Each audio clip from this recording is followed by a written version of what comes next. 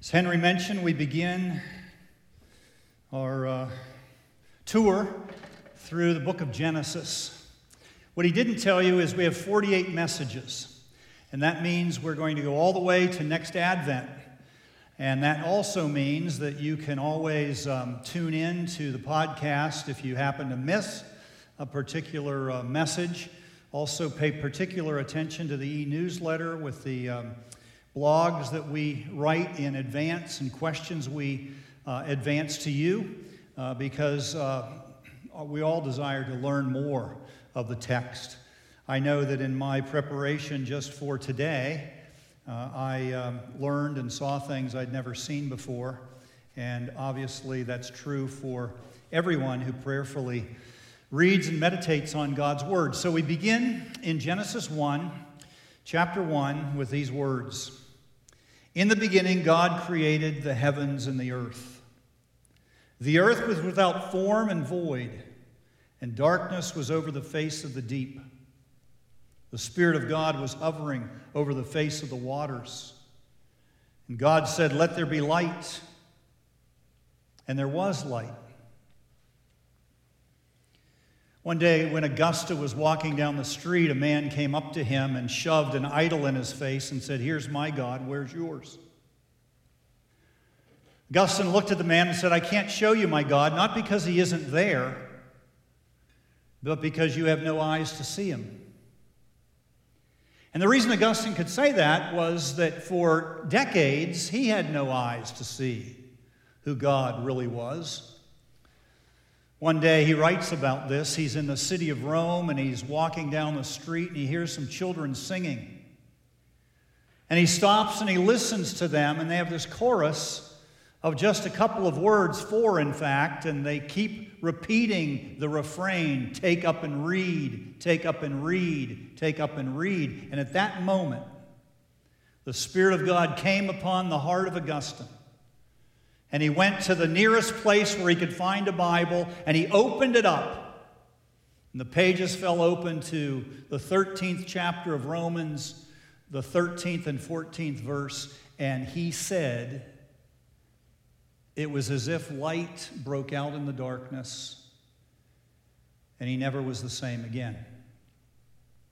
1,400 years after Augustine, the French philosopher Voltaire made this statement: "Within 100 years of my death, the Bible will be a museum piece." You know what's interesting about that? 100 years after he died, the French Bible Society took up their office space in his old house in Paris. Somebody has said the Bible is like the sun, and all other writing in the world, if it has any light whatsoever, it derives its light from the sun. Now, if that's true, then the book of Genesis would be the morning light. Have you ever noticed how the morning light, unlike any light any time of the day, the morning light magnifies the beauty of the landscape? There is something about the morning light that shows all of the relief in the geography within your eyesight. You see things in the morning light that you never see anywhere else. You see the ridges, you see the contours, you see the swales. The morning light is my favorite light of the day. There's something about it that brings out all the features that all of the other light illuminates, but not in the same way. And that's true of the book of Genesis. Every theme of the Bible has its genesis in Genesis. Every great doctrine of the church has its moorings, its foundation in the book of Genesis. I mean, think of this. If you build a dog house, you don't need a foundation. If you build a house, you need a footer. But if you build a skyscraper, you need a deep hole filled with rebar and concrete. And when God built the gospel, he built a skyscraper. It's a skyscraper not only in its magnitude, but also in the one it reflects. Reflects him. It's a skyscraper that reaches all the way into heaven, and Genesis, the book of Genesis, is the foundation. I mean, the name itself speaks of its function. It's not a Hebrew word, it's a Greek word. It means to become or to happen. So think about that. The word Genesis means to become or to happen. So questions like, where did I come from? What does this happening mean? One of the best places to turn is the book of Genesis. If you want to know the foundation of faith, you turn to the book of Genesis. If you want to know how the Bible hangs together as a unit, you turn to the book of Genesis. And that's why Henry and I want to start this Sunday, the first Sunday of a new year, in a new series called The Study of Genesis. Now, we don't study this book to find out some scientific fact. We study it because the entire weight of Scripture rests on Genesis. I can't tell you the number of times in my ministry, and I'm sure it's true of Henry, it's probably true in your own life, in your own ministry, how many people have come to you with questions? Questions about faith or about life? And it's amazing how many answers to those questions are found right here in the book of Genesis. Every major doctrine of the Christian church has its moorings in the book of Genesis. Every foundational principle of God and His character is located, founded in the book of Genesis. And so this morning we begin with the first light of the first light, the beginning of Genesis. A couple of decades ago, a pastor in Germany walked into a pub for a meal. It was the evening, and he was greeted by the owner. He sat at the table. The waitress came over. He made the order. And as soon as she walked away, a man on the other side of the pub stood up, walked toward the pastor, and said, "There is no God." And then he sat back down. The minister walked over to him and put his hand on his shoulder and said, "Sir, what you've just said is not new. The same thing was said in the Bible over 3,500 years ago." The guy's shocked. He said, "What do you mean? It's in the Bible? The Bible says there is no God." He said, "Yes. In the book of Psalms, David writes, 'A fool says in his heart, there is no God.' Now, the only difference between you and the one David's talking about, he says it in his heart. You yelled it in the pub." That's where the Bible begins. The Bible begins in verse 1, the beginning of verse 1, the first 4 words, looking at the person of God. Verse 1, in the beginning, God. In the beginning, God. I'd been at Hebron a couple of years. A young couple came for about 6 weeks, and then they didn't come back. I found out where they were and what their number was. I called them and said, "I'd really like to come visit you." And they said, "Sure." I still remember the house. I still remember the sofa in that living room. I was there 5 minutes. And the guy said, "You know, the reason we're not coming back to Hebron is because you assume the existence of God." She didn't say anything. He was the spokesman. Now think about what he's saying without knowing it. What he's saying is, we don't just have a problem with you and Hebron, we have a problem with the Bible. Because the Bible, that's where it begins. It begins with God. It assumes the existence of God. Not only does the Bible begin with God, it ends with God. In the beginning, God. And then the last sentence of the Bible. The grace of our Lord Jesus Christ be with all the saints. You see, there's no fairy tale here.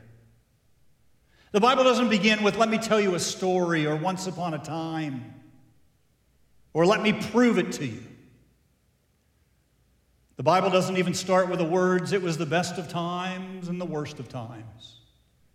It begins this way: in the beginning, God.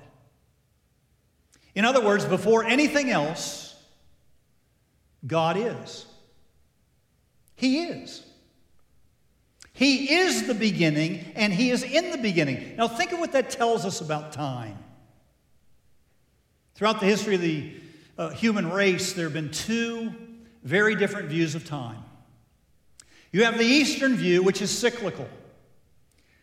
It's the view that says that life is an endless circle that continues to repeat itself. It has no beginning and no end. That's where reincarnation fits beautifully into that scheme. If you saw the movie The Bucket List, I love the line that Jack Nicholson says to Morgan Freeman. He said, I never thought much about reincarnation. I mean, how does a snail move up the ladder? By laying down a perfect line of slime? The Greek philosopher Pythagoras once saw a man beating a puppy with a stick. He listened to the puppy's yelps, and suddenly he said, "Stop! For I hear in that puppy's cry the soul of my friend." You say, how could a brilliant mathematician like Pythagoras believe that a puppy housed his friend? Because he believed that time was cyclical, reincarnation. He believed that history has no beginning and no end. It's like Yogi Berra said, it's deja vu all over again. The Bible rejects that view in the first 4 words. In the beginning, God. In other words, history is not a cycle.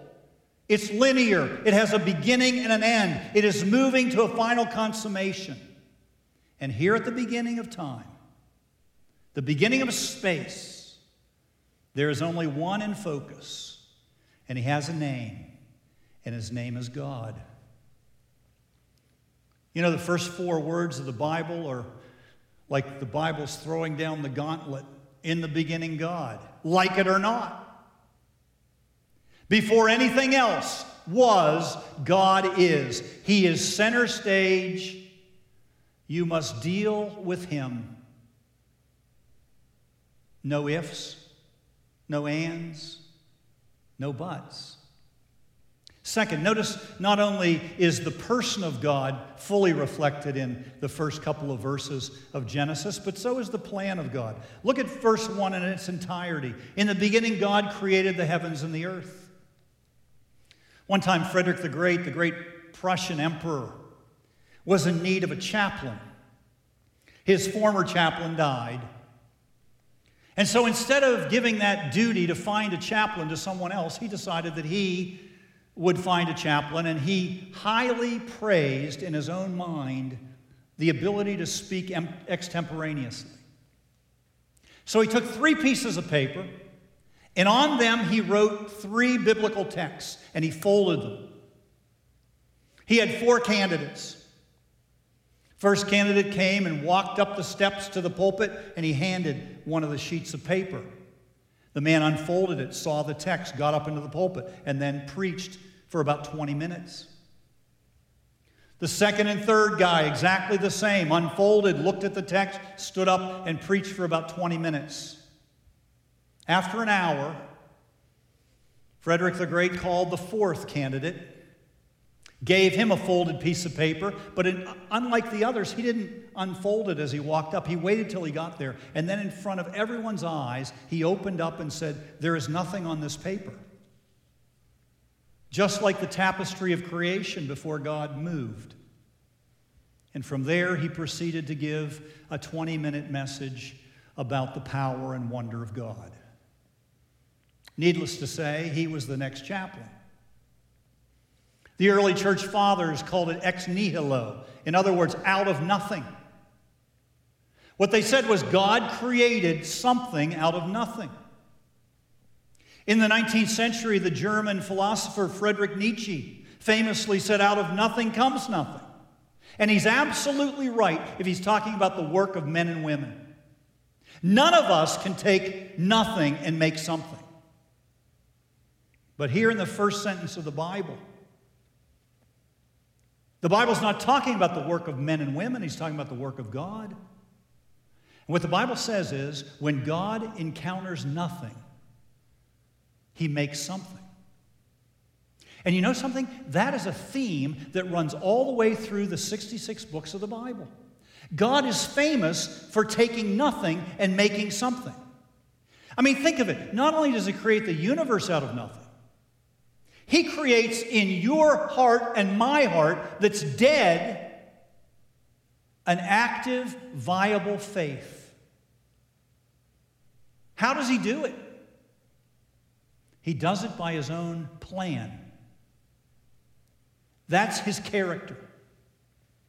To make something out of nothing. Because God is a master planner.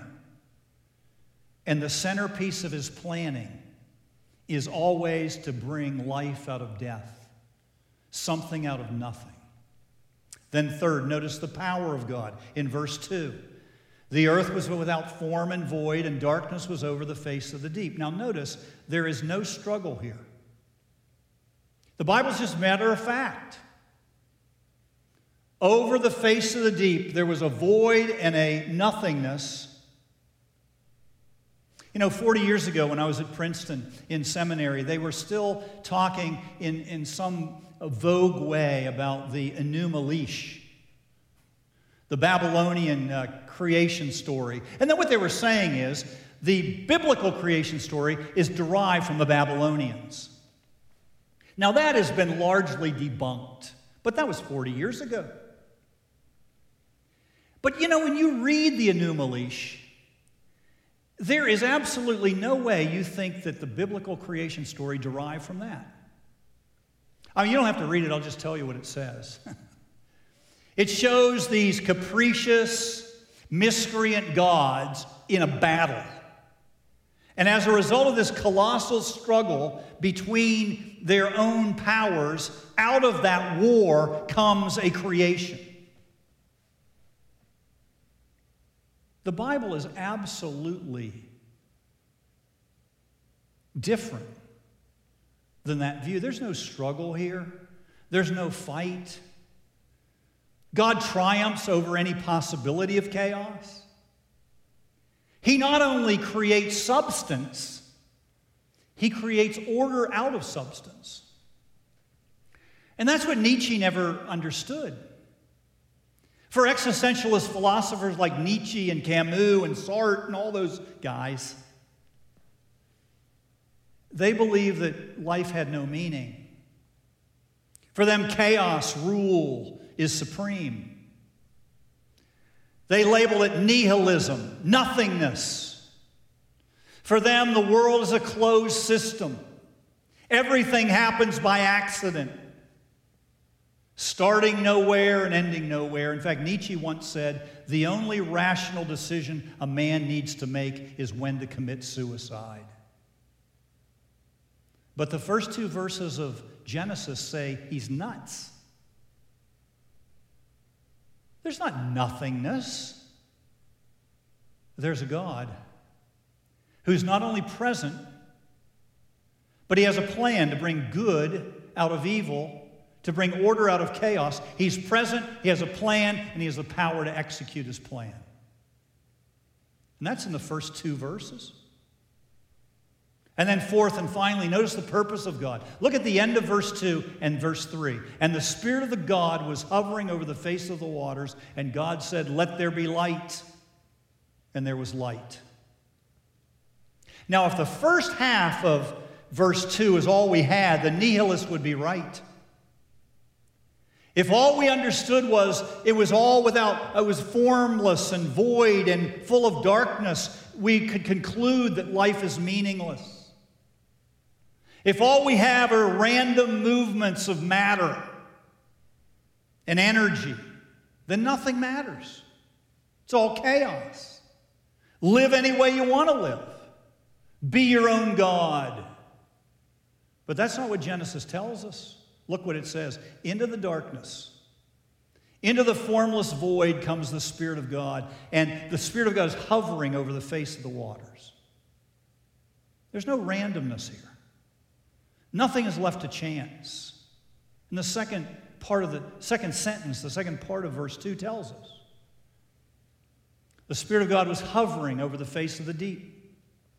Some translate that word hover, brooding, like a chicken, a hen sitting on her chicks. The sense of the verb is ownership. The sense of the verb is one giving life to another.